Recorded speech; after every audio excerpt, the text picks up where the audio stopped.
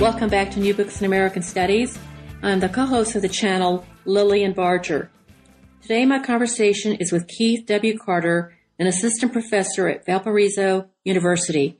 His book, Union Made, Working People and the Rise of Social Christianity in Chicago, published by Oxford University Press, is the topic of this show. Carter offers a bold interpretation of the origins of the American social gospel by highlighting the role of labor in both articulating key ideas and activism. He begins in antebellum Chicago with its modest frontier churches in which different classes came together as equals. The prosperity of the post-Civil War era redefined the relationship between labor, capital, and the churches, bringing new class divisions. Opulent churches of the well-to-do and highly compensated clergy were increasingly compromised in their appeals to the captains of industry. Viewing poverty as a personal failing, while success a measure of divine approval, drew working-class resentment. It was in this Gilded Age that labor activists, with no support from leading seminaries or pulpits, advocated for themselves with appeals to the Bible and theological innovation. The battle was between competing interpretations of Christianity in which a radical Jesus stood with the poor. Trade unionists advocated for the 8-hour day, Sunday rest, just wages, and the abolishing of church pew rentals.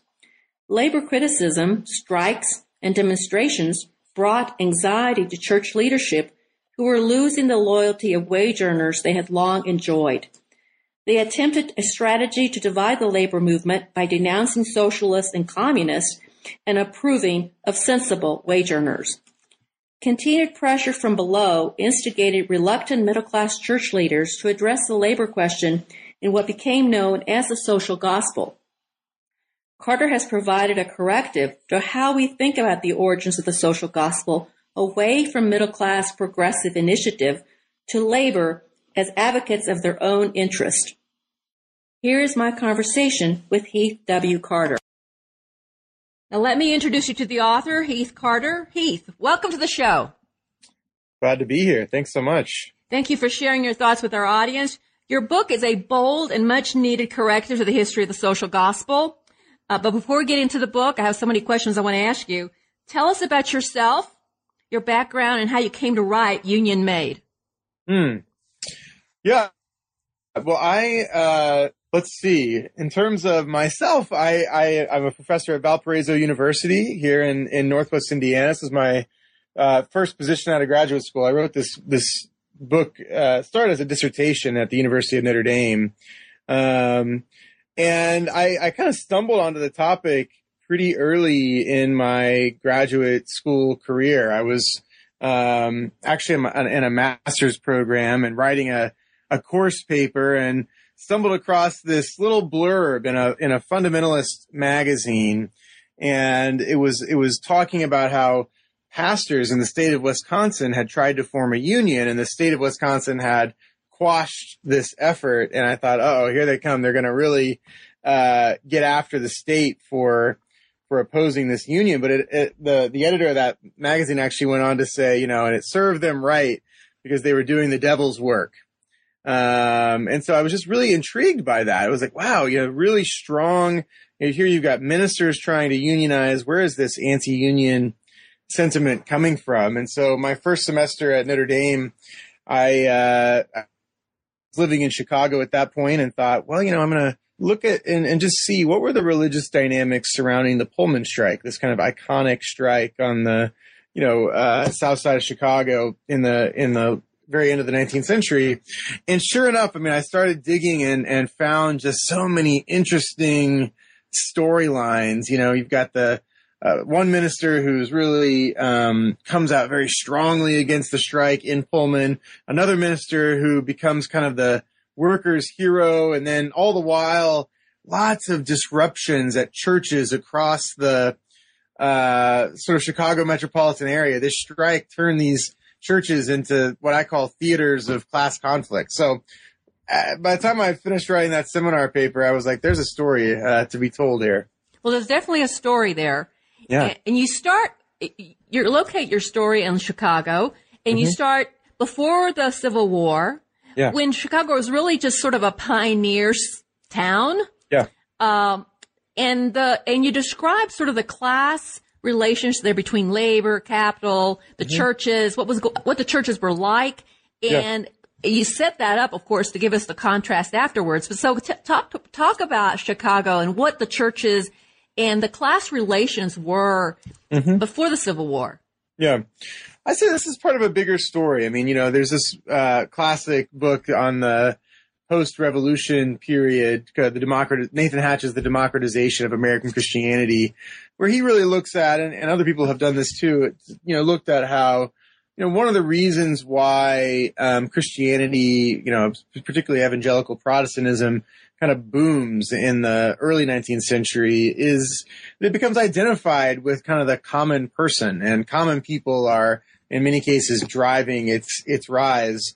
And that's what we see in Chicago in the early days of the city of Chicago in the 1830s, when the city is incorporated and it's really kind of emerges slowly at first, but then very quickly booms out of the swamp. Just kind of comes out in this sprawling industrial metropolis. I mean, in those first few decades, when Chicago is still kind of a small town, even the fanciest people are meeting in these simple wood frame buildings, Protestant, Catholic, everybody's, and there's this kind of air of simplicity that maybe is the type of thing you think of, when people associate with the frontier.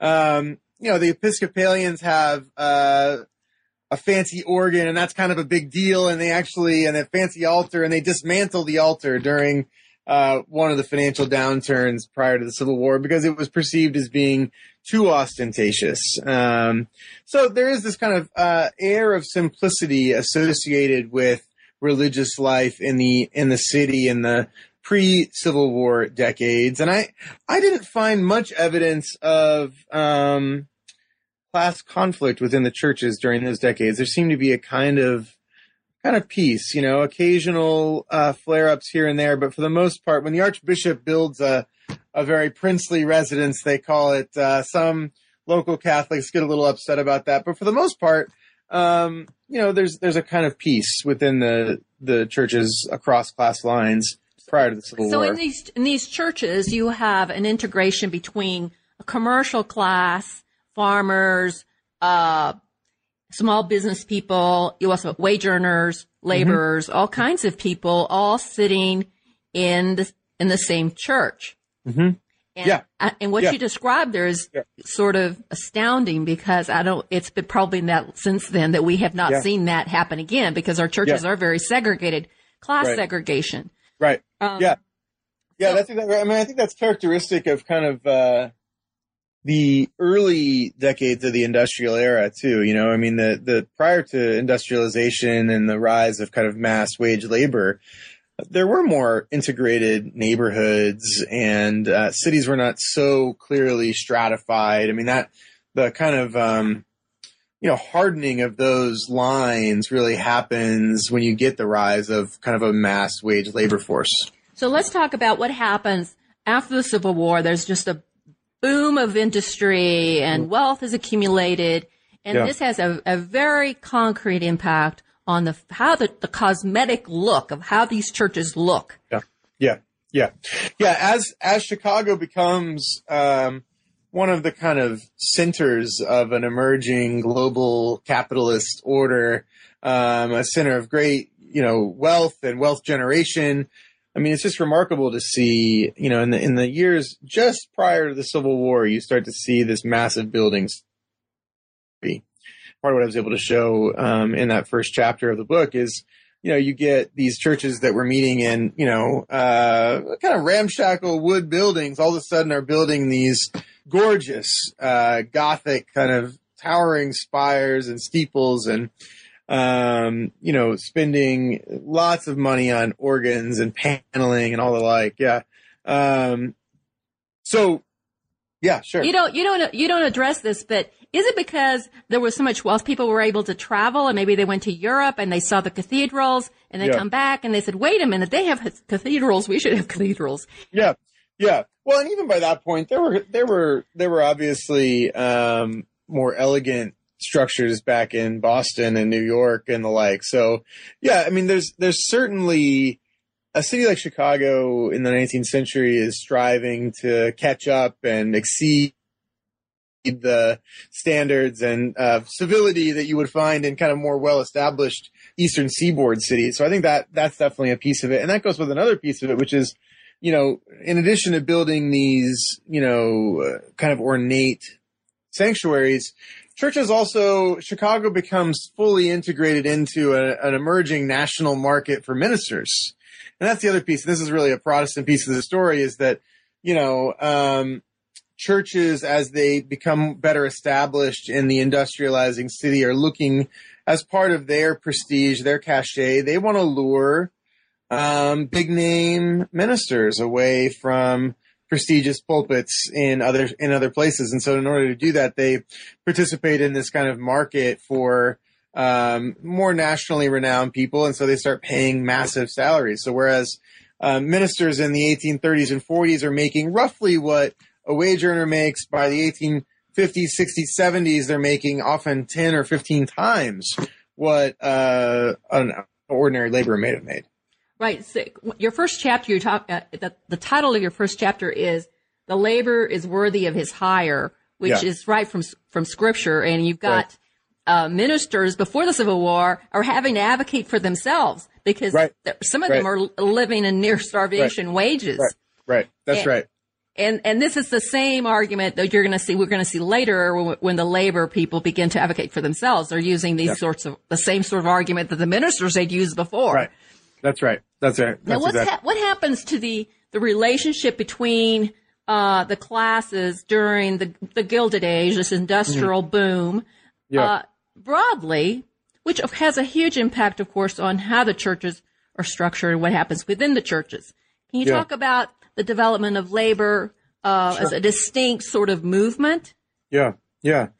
I mean, effectively after the Civil War, Americans think that they've resolved this, monumental issue of slavery, and only to find themselves almost immediately engulfed in a new labor-related issue, namely the rise of wage labor and the labor movement. We know that the Civil War itself was a very significant stimulus to industrial development. The rise of wage labor as the primary way of structuring relationships between employers and employed. And within a decade of the Civil War, across the country, you have an increasingly restive industrial working class. People, especially in cities, cities are emerging in a new way across the North, and cities become hubs for often fairly migratory labor. People are not necessarily, there's so many ways in which these industrial cities are new. One of which is that they aren't very stable, and you've got people coming through and looking for work and then moving along. But by the 1870s, certainly, it's very clear that the old system, where the old Whig vision of a nation of small entrepreneurs and artisans is really gone, and we've moved into a new corporate era in which there's not necessarily an obvious way to work your way up, and as that becomes clear to wage earners, they organize and start to become much more aggressive in their tactics, and so that period from the 1870 to 1900 at least, and depending on in Colorado, it's even well into the first decades of the 20th century, characterized by very significant industrial strife. This kind of famous ongoing battle between capital and labor that's here in the United States. It's also in Europe. It's a kind of transnational phenomenon. So this sort of environment that's happening outside the churches very quickly in your book begins to infest the church piece among the classes are beginning. And you're talking about things like, okay, you've got these palatial churches where people are renting their pews Right. which naturally pushes out people who cannot afford to pay to sit in the church. And you've got also people who are working and going to church with the people who are their bosses, the management. That's right. Who may be abusing them during the week, but on Sunday morning, they're in the same church. Right. Right. Yeah. Yeah. And so all those things those changes in the antebellum period, the fancy buildings, the high salaries that didn't seem to bother working people all that much in the years prior to the Civil War. Well, after the Civil War, when Chicago's labor movement really picks up steam, those things start to be seen in a new light. And I argue that, it's really, this happens very early, and it happens really right at the beginning. I mean, Chicago's labor movement gets going in earnest right at the tail end of the Civil War.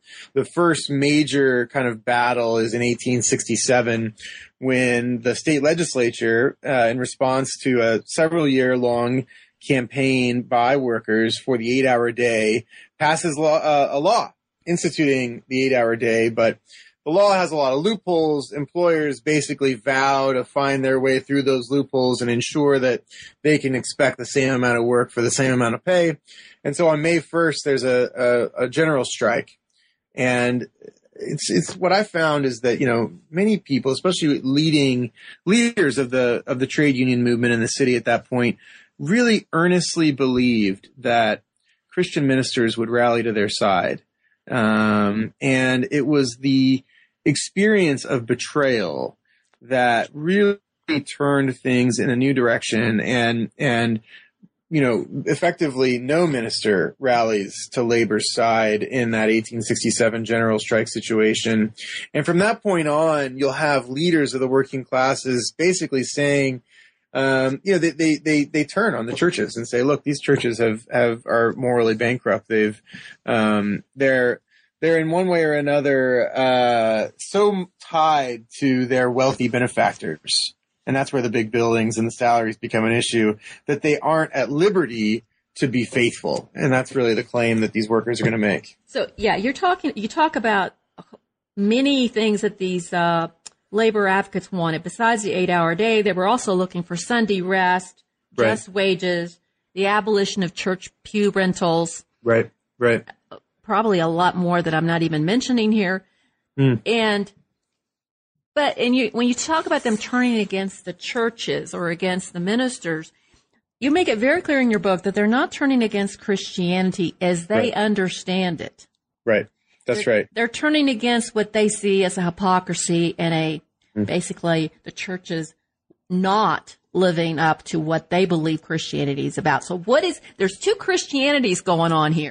Right, or even more, right. That's exactly right. Yeah, and I think that's one of the central insights of the research that I did for the book, and one of the central arguments of the book really is that these working people who are the main characters in my story, they're very alienated on the one hand from the institutions of the church and the leaders of the institutional church, but they're on the other hand deeply invested in the meaning of Christianity. They consider themselves in many cases, not in every case, but in many cases, they consider themselves to be devout Christians.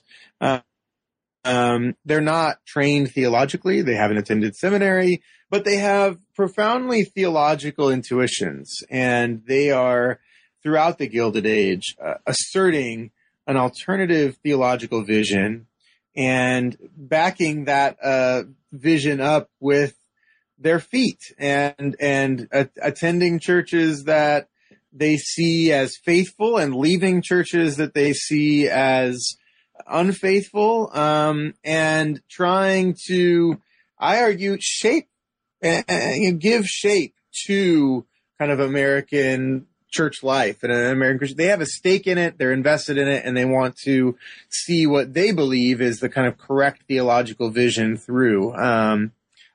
So what is, in order to kind of call the church back? Let's get back to the theology here, because that's sort of my area of interest. Yeah, sure. What were the theological arguments that were being used by the ministers in the churches against labor organizing. What is the problem with labor organizing theologically for them? What are they quoting? They have a lot of different kinds of arguments that they would make. One, for example, would be that Jesus was not concerned with inequality in the ways that these workers say that Jesus was. Jesus didn't start the labor movement. Jesus didn't. They would say, look, if this was really such an issue, why didn't Jesus, start the kind of movement that you're kind of trying to start right now? That would be one thing that they would say. They would, many of these ministers are very firmly in the camp that says that, the labor movement has a kind of conflictual vision of society, that, labor and capital are somehow intrinsically in conflict. And these ministers want to dispute that. And they want to say that, in fact, we have a harmonious view of society. In fact, capital is labor. There's no distinction.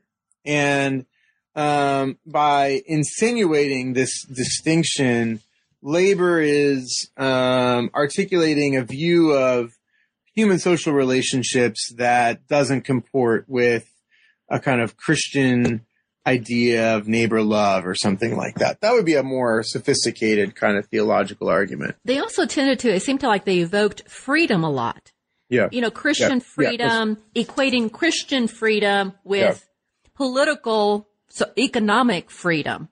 Yeah. Right. The freedom of contract. That's another, thank you for bringing that up. That's another sort of very central piece, is this idea that, and this is Amy Drew Stanley's book, From Bondage to Contract. She really nails this home. And I found this throughout the research for this book, is that, this whole idea that freedom is the ability to have a contract.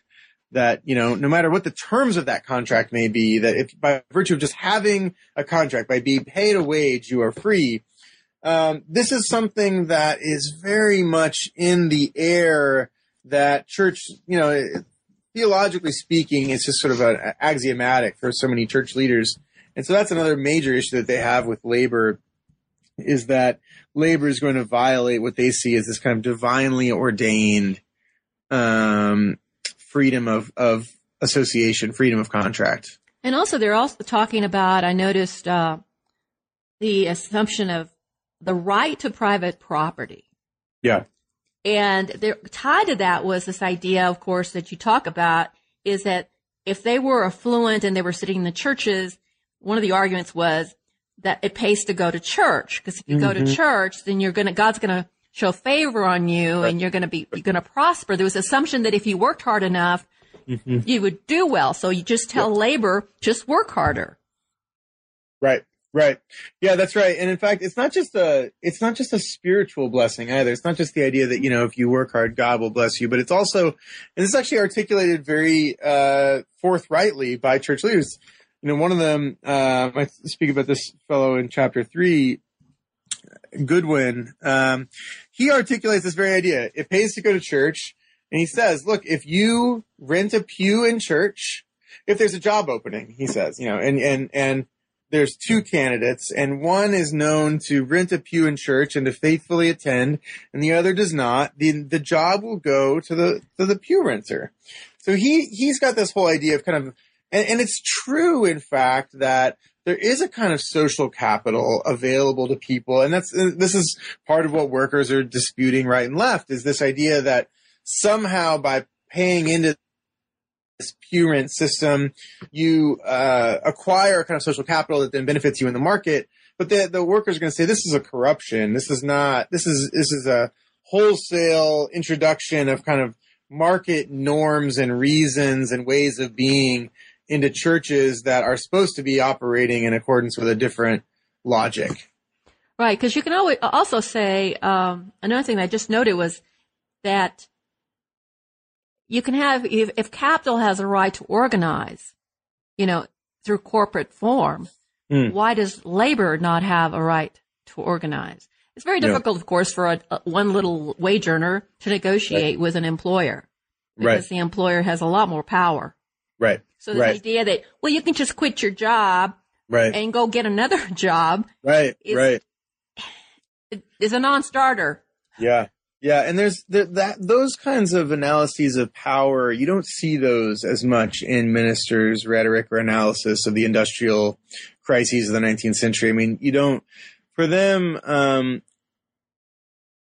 business owners are just people. They're individuals, and they are to be held to the same kinds of moral standards as an individual of any station or status would be held. And so it's not about, as again, they don't want to admit in most cases the idea of a kind of conflictual relationship between employer and employed. They want to say that this is just they assume the best of employers, that they're always going to do the best they can.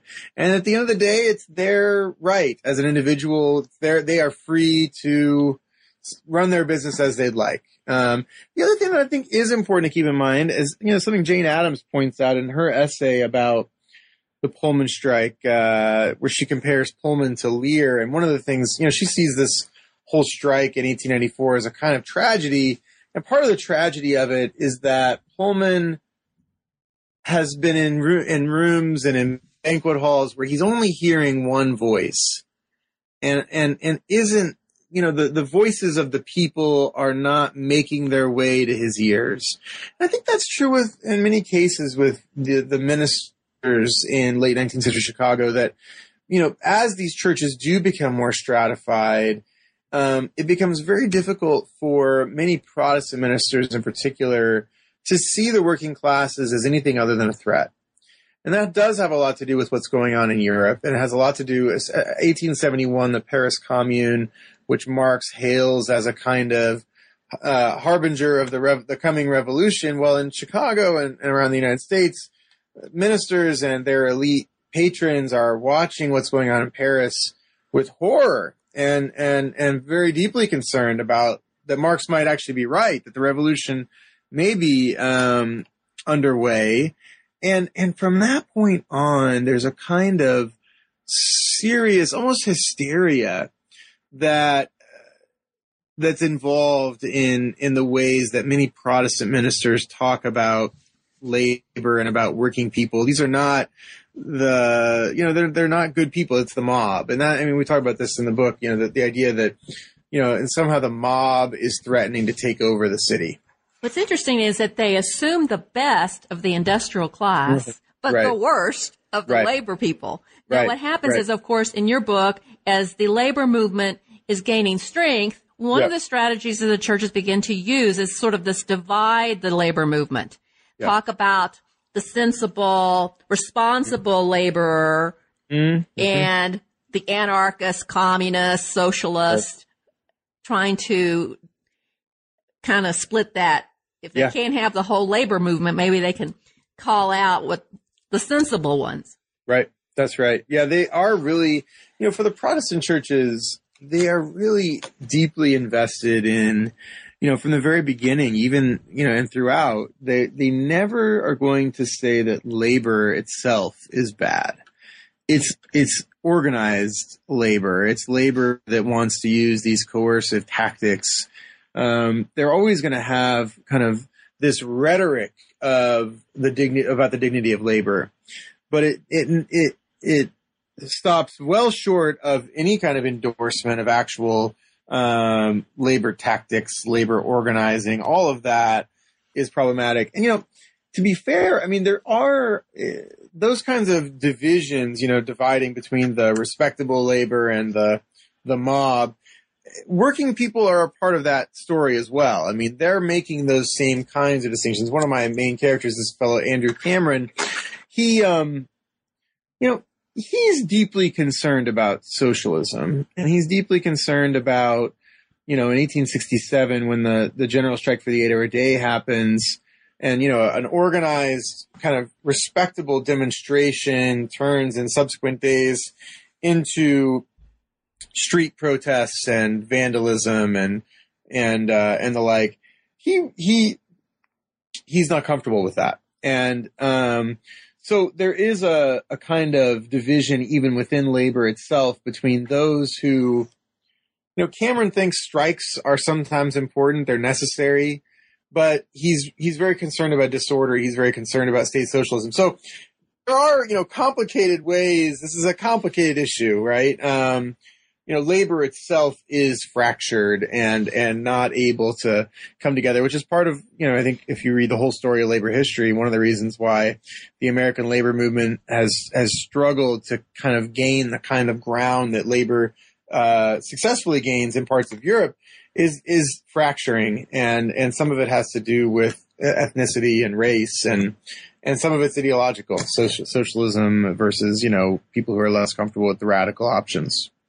So what are some of the tactics now when the churches begin to sort of try to divide, or the ministers try to divide the sensible labor people, the conservative labor people from the socialist labor people? Yeah. What is let's talk about some of the tactics of labor themselves. Mm-hmm. What kinds of biblical references are they appealing to? What moral arguments are they making?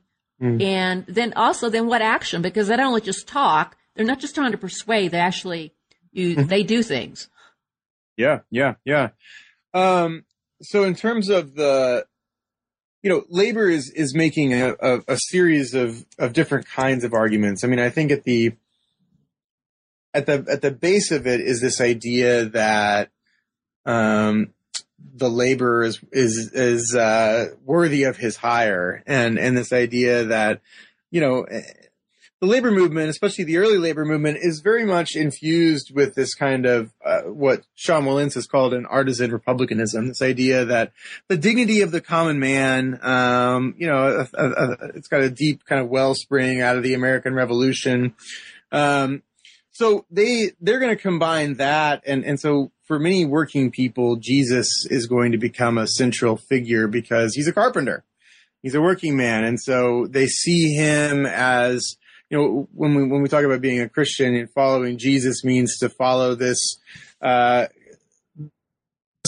working person, and so they want to ask, well, why if Christianity is centered around a carpenter, why is it that my minister is always siding with the boss?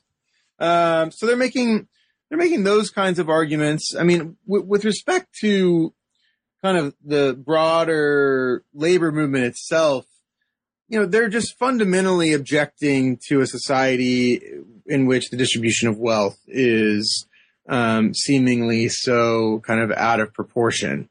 And they're going to cite, there's a very interesting exchange, for example, between John Farwell, who's, friends with Marshall Field, kind of a captain of industry, a retail magnate in Chicago, and one of the Knights of Labor in the 1880s. And Farwell basically says, he wishes that the Knights of Labor would attend to the Gospels and become a true student of the Gospels and true followers of Christ. And this Knight of Labor responds in a labor paper to Farwell directly, and they get into a very interesting exchange. But he basically says, Farwell does not follow Christ, and every day he kind of moves further away from him, because it's very clear in the New Testament that it's harder for a wealthy man to enter the kingdom of heaven than it is for a camel to go through the eye of a needle, and yet Farwell is trying to acquire more and more wealth with every passing day. So, I mean, they have a series of, they just have a different vision of kind of the implications of Christianity for society with respect to these issues of wealth.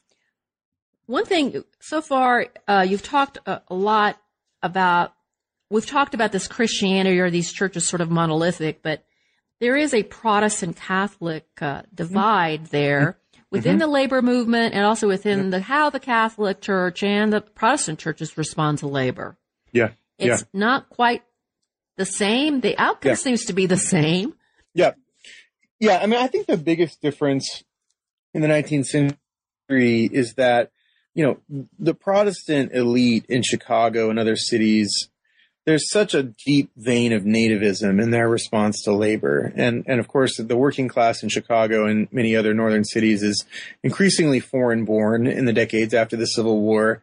And that ethnicity piece is just so obviously significant in and kind of coloring the Protestant response. And you hear it time and again, that these are the dangerous classes, the foreigners who are taking over our society. They're un-American. Those kinds of claims are being made. You don't hear that kind of rhetoric out of the Catholic Church. Isn't it because most of these new immigrants were Catholic? Right, exactly. So the Catholic Church, obviously, in this period it's largely an immigrant church, and so you don't get the same kind of nativism. The rhetoric on the Catholic side of things tends to be friendlier to labor, and even sometimes to organized labor and to strikes and the like. That you'll see a little bit more understanding, but in the 19th century in Chicago, I don't see much evidence of the Catholic Church being kind of out in front. You don't see priests and bishops who are, leading or joining labor protests. That really starts to happen much more in the 20th century. In the 19th century, the Catholic Church is still trying to find its way in a society that largely doesn't accept it, that discriminates against it, that sees it as an un-American church. So Catholic leaders are very concerned about being associated with a labor movement that many in the American elite are also calling un-American. So they're nervous about that. And they're also nervous about how in Chicago and other places, the relationships between labor and radical movements are a little too close for the Catholic Church's comfort. And for them, that's a real sticking point. They're, rhetorically pro-labor, but very anti-socialist. And they're worried that the labor unions could be a gateway into socialism. So even as in the Protestant arena, you've got ministers who are mostly critiquing, but there are ministers who are also come to champion labor. Right. Within the Catholic community, you're really looking at lay people who are actually the leaders. Yeah. Yeah. With the institutional church sort of just holding back and kind of like, we're behind you, but we're way behind you. Like, yeah. They can't. Yeah.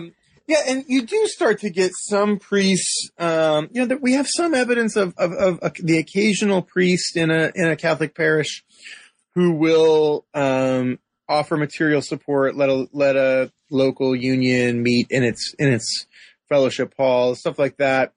And by the first decade of the 20th century, there's a major strike in the back of the yards neighborhood, the Stockyards district. And that's the first time that I found evidence of very significant local priest support for a strike where, across the yards has got divided basically into all of these different ethnic parishes. And not every parish, but many of those priests come out and support the workers in 1904, which is a kind of significant moment and an interesting foreshadowing of what's to come, which is during the 1930s, we know, the Catholic Church is going to become a really important ally of burgeoning labor movement.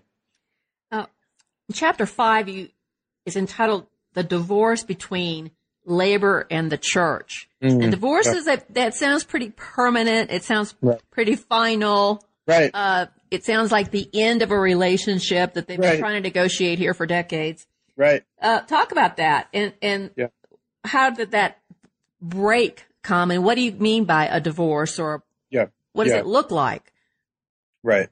Well, that was the language that William Stead used. Stead was a British kind of journalist and reformer who came to Chicago in 1893, and when he got there was just very deeply struck by what he called the divorce between labor and the church. In England and in other parts of Europe, there had been significant churchly support for working people's movements.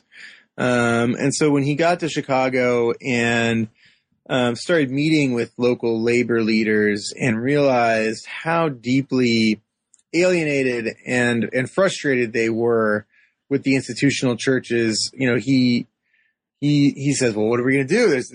There's been a kind of, in his view, I think, and in the view of many people, this is a kind of catastrophic occurrence, this divorce, because in Stead's view and in the view of many others, both labor and the churches would benefit from being in a mutually supportive relationship. And so he kind of makes this one of his things. He's only in Chicago for about a year, but he founds this civic federation that's in part designed to try to bring labor in the churches back together. There never is, of course, an actual divorce in the sense of some kind of final split between working people and the churches. But, I mean, the language is significant because, I mean, one of the big arguments of the book is that working people's sort of dissenting theological outlook gains new traction at the end of the 19th and the beginning of the 20th century because there is a perception of a divorce or an impending divorce. And that perception is the source of just an incredible amount of anxiety across the industrializing world. Protestant ministers in particular, are holding conferences and meetings and getting together and talking about what they call the working man's alienation from the church. And so that worry that, we're losing working people, we're losing the poor, and with that, we're going to lose our cultural influence becomes a significant leverage point that's going to really aid working people in their quest to change the church's mind about organized labor. But they're voting with their feet by leaving a lot of churches where the ministers are very, anti-labor. Yeah. There are ministers, apparently, it seemed to me like there were ministers who were trying to start new churches, new congregations with mostly labor wage earners as their congregation and support them. How much of that was going on? Yeah. Well, part of that's very interesting is that, by the turn of the century, as you get to the 1890s, you get a number in Chicago of younger ministers who are recently graduated from seminary, and they are part of this track. They're, like I referred to earlier, this kind of minister's career trajectory where you start off in kind of an undesirable parish, and then you get moved to something a little more desirable. Then maybe you get to big church in Cincinnati, First Methodist in Cincinnati, and that can become your launching pad to First Methodist in New York or Chicago or Boston. A lot of these ministers get out of seminary and they're put in these what are considered undesirable churches, and they're undesirable because they're in poor neighborhoods. You're not going to make a lot of money, and you're going to be dealing, probably living in a place that, a part of the city that many of the more elite, better established ministers wouldn't dare set foot in. And what happens, and I think this is very significant, is that these young ministers connect with the people in their churches and start to hear their stories, and they start to understand the kinds of conditions that they're dealing with, and they are converted to seeing the other side of basically. They see kind of the truth in what these working people have been talking about. And so in the Pullman strike, for example, none of the city's best established, most eloquent, best known, most thoughtful, by kind of the standards of high society ministers, none of them take the side of the strikers. But in these small neighborhood churches, some young ministers in their 20s do. And those ministers are going to become surprisingly influential in the decade that follows, because all of a sudden, as this perception of a divorce or a crisis of working class attrition erupts across the industrializing world, the churches are left looking for, well, who can be the mediator? Who can bring us back into touch with the ordinary people that we're losing track of, we're losing our foothold among? And it's these ministers who are going to be the ones who are able to do it. And so they're able to leverage their relationships with working people to gain influence within their denominations and to say, look, you want these working people back? Well, I know them. I know what their experience is like. I hear their voices. This is what they want. And they go back to the denominational meeting and say, this is what we want. If you want working people back in the pews, this is what we have to do. That's the process by which the social gospel comes to take root in the churches themselves, much more so than this older story of kind of the well-intentioned middle-class ministers who wake up one day and realize the plight of labor. It's through a kind of church political process whereby working people have been advocating. They convince some well-intentioned, well-meaning middle class ministers who don't have a lot of influence, but gain that influence and go to battle within denominational structures to try to change the denomination's attitude toward a movement that most denominations had long seen as quite menacing. And this is the fresh sweet spot of your book. Yeah. This is the whole thrust of your book, that you're really giving us a new narrative for the inception of the social gospel. Yeah. It wasn't just middle class ministers who went out and, saw some poverty and decided, oh, we need to do something. But it's a much more, there's a lot of more mutuality there. Yeah. Yeah. And I would argue that, it's even that the initiative really comes from working people who have the theological intuitions that Walter Rauschenbusch is going to systematize in the first 2 decades of the 20th century. They're saying a lot of these things in the decades right after the Civil War. They're also very much a part of creating the social context, that by the starting in the 1860s in Chicago and elsewhere, their very vocal criticisms of the institutional church set the context within which, by a century and a generation later, so many church leaders become caught up in this perceived, at the very least, crisis of working class attrition. So it's really that working people have these theological ideas. Their activism creates a perception on the part of many institutional church leaders of a crisis, and then they're able to follow through and tell these church leaders, look, if you want us back, this is what you have to do. Right, and basically you're talking about these people who are theologically trained are able to pick up on the concerns of labor and their theology, their informal theology, and in a way sort of formalize that theology and give it legitimacy within the institution.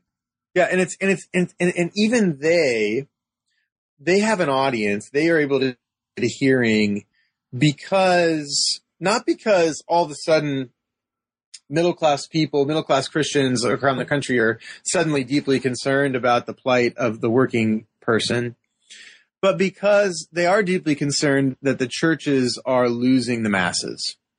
And so Rauschenbusch and the like have a hearing. In fact, Harry Ward, this is very telling. Harry Ward was a very influential, he's one of these young ministers who gets his start in the Stockyards district in Chicago, is converted to see the virtues of organized labor through his experience there. Goes on into denominational leadership. He helps to found the Methodist Federation for Social Service, which is one of the kind of early appendages of the social gospel. He's going to be very central in the authoring of the Social Creed, which is a Methodist document that's then going to be adopted by the Federal Council of Churches, a kind of early statement of social Christianity in 1908.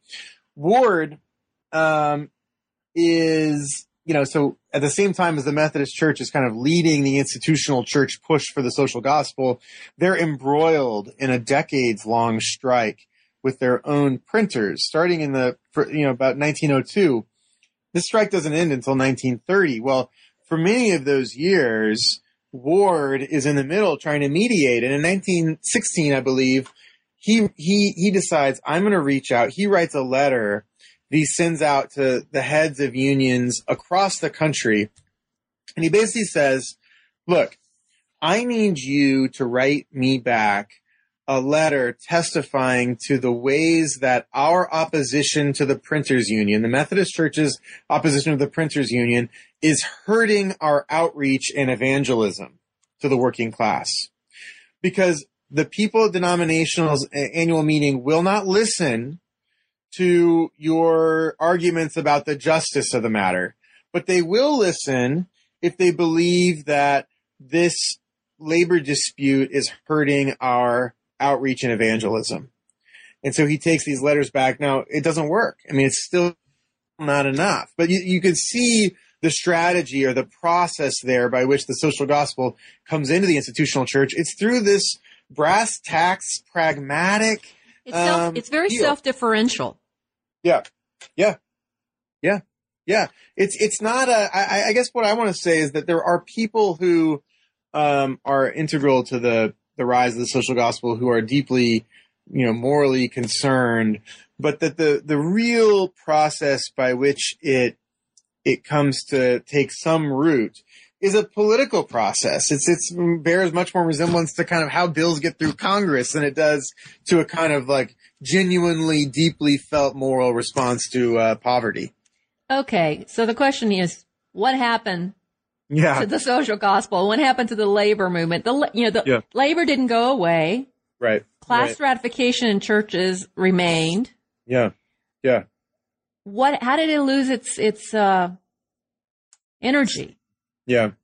Well, this is a great question that obviously it takes us beyond the scope of my book, but it's a question that I think is right at the heart of a lot of the great work that's been done in the last 10 or so years on the relationship between Christianity and capitalism in the 20th century. And the real question of, of course, where does working class conservatism, which is such an important part of our modern political life, and I think it's certainly front and center in the current election. I mean, the ways in which working class conservatives find the Trumps and the Cruzes, et cetera, appealing. I mean, I think a lot of my colleagues, people like Darren Dochuk and Bethany Morton and Kevin Cruz, who have been writing these books trying to look at, and I think the story, the real answer is that this is a very complicated story that doesn't have a sort of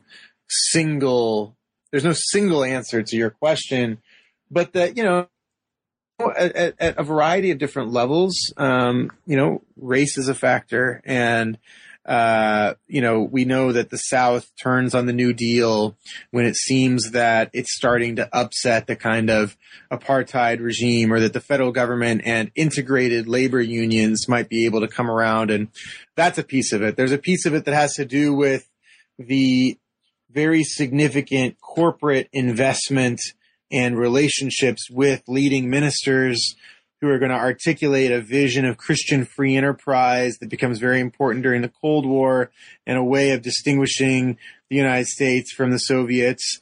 There's this whole piece, the rise of the prosperity gospel and its ability to appeal to working class and poor people who, it's a different kind of theological movement that really runs directly counter to the types of things that the people that are at the center of my book are saying, but has proven to be very persuasive to a lot of contemporary working people. So, theologically speaking, the kind of, working class theologies that I've recovered in this book, they're not the prevailing working class theologies of our own day. And like I said, for many different reasons, I think. Yeah, one thing, you brought something up in what you just said that we didn't really talk about was the race issue. Yeah. These labor movements were very segregated. Yeah. And that, now that you talk about the New Deal and what came after, it kind of sort of makes sense. Right. And then when I'm thinking about today, I'm thinking of terms of mega churches and huge churches today that are basically targeting the middle class. Right. And I kind of wonder, have the churches sort of abandoned the lower classes? Yeah. Like, we can't get them. Right. Let's just go after the middle. Right. Well, I mean, part of the story is that the middle is disappearing. That's the right. That's the irony. Yes. Right. That is the irony, right? I mean, if you look at the charts and the graphs that the economists are throwing around these days, we see a shrinking middle class. I don't know that it's that the churches are not interested in having working people in the pews as much as it is that well, they are objects of outreach. Right. Okay. Right. But it's sort of a social outreach. We're going to help you. But are they really sort of invited to participate fully as equal members of the church? That's different than being an object of the church's charity. Right. Yeah. I think another piece of this story is that, working people themselves don't believe in class the way as a kind of structuring factor in society, that in some sense, part of what these Protestant ministers in the 1870s were arguing is that class doesn't really exist. If you work hard, you will make it. And, in other words, in America, everybody's middle class. Right. Or everybody has the ability to be middle class, right? And so I think that is a significant piece of it. This idea that, my interests will be best served if I, not by joining a union, but by working hard, and I'll make my way. And, and I think that belief, neoliberalism essentially is very prevalent in working class quarters. So, it is we are living at a very different moment. I mean, I say at the introduction of the book that, on the one hand, people are calling our time a new Gilded Age. And in some ways, there's a lot to that in the sense if you're looking at the distribution of wealth, it looks a lot like maybe the late 19th century. But there are other features of the Gilded Age that my book is about, where there's just this incredibly robust conversation, debate in American society about the morality of capitalism and the moral problem of inequality. That language doesn't fully make sense in our contemporary context to many people. And I think that the lack of the kinds of robust debates leading in many cases to bombs are being thrown in Chicago, right? And workers are battling literally that kind of disagreement. I think it can be healthy. Yeah, you're talking. We don't have the passion. Right.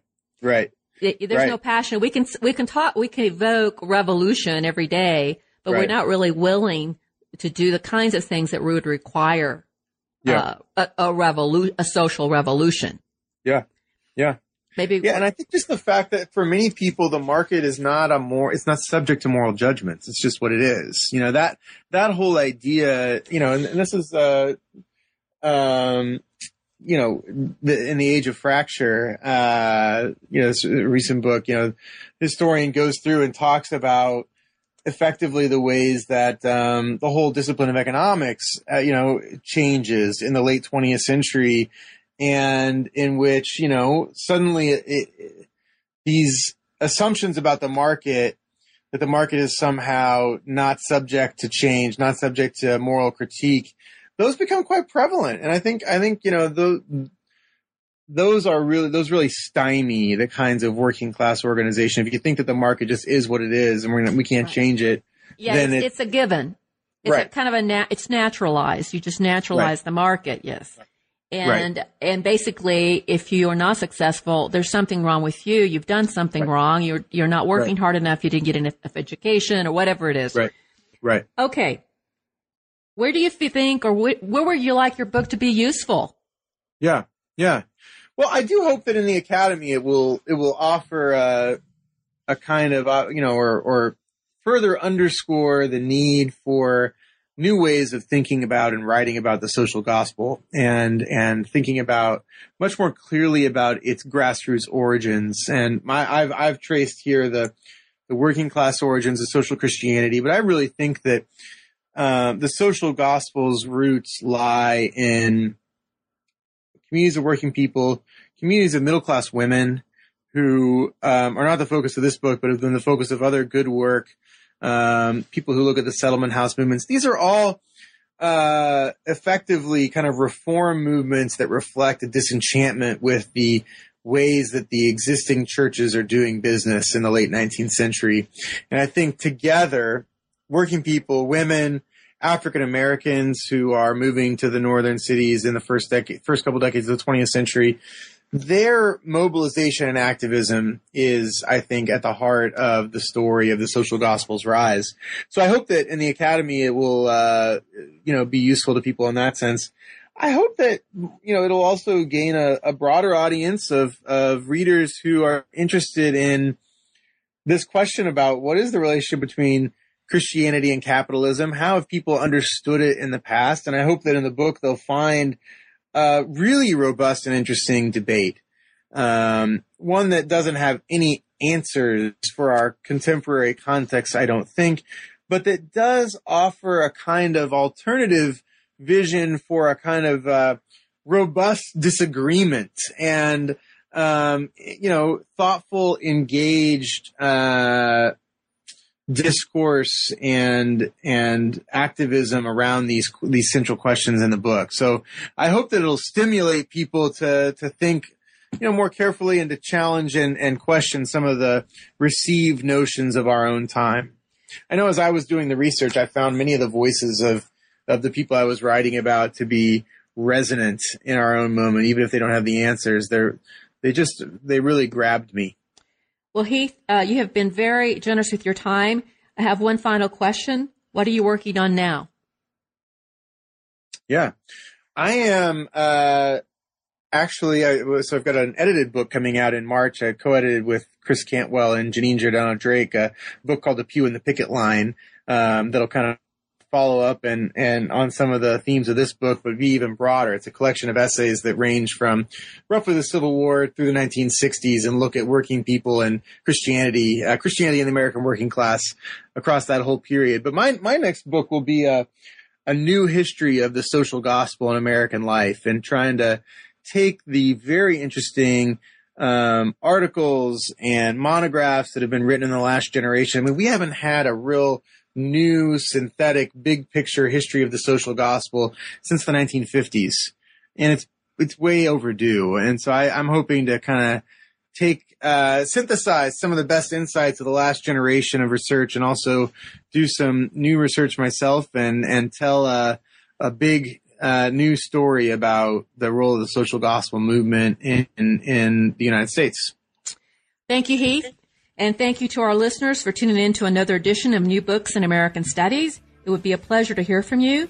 Drop me a line at newbooks.americanstudies@gmail.com.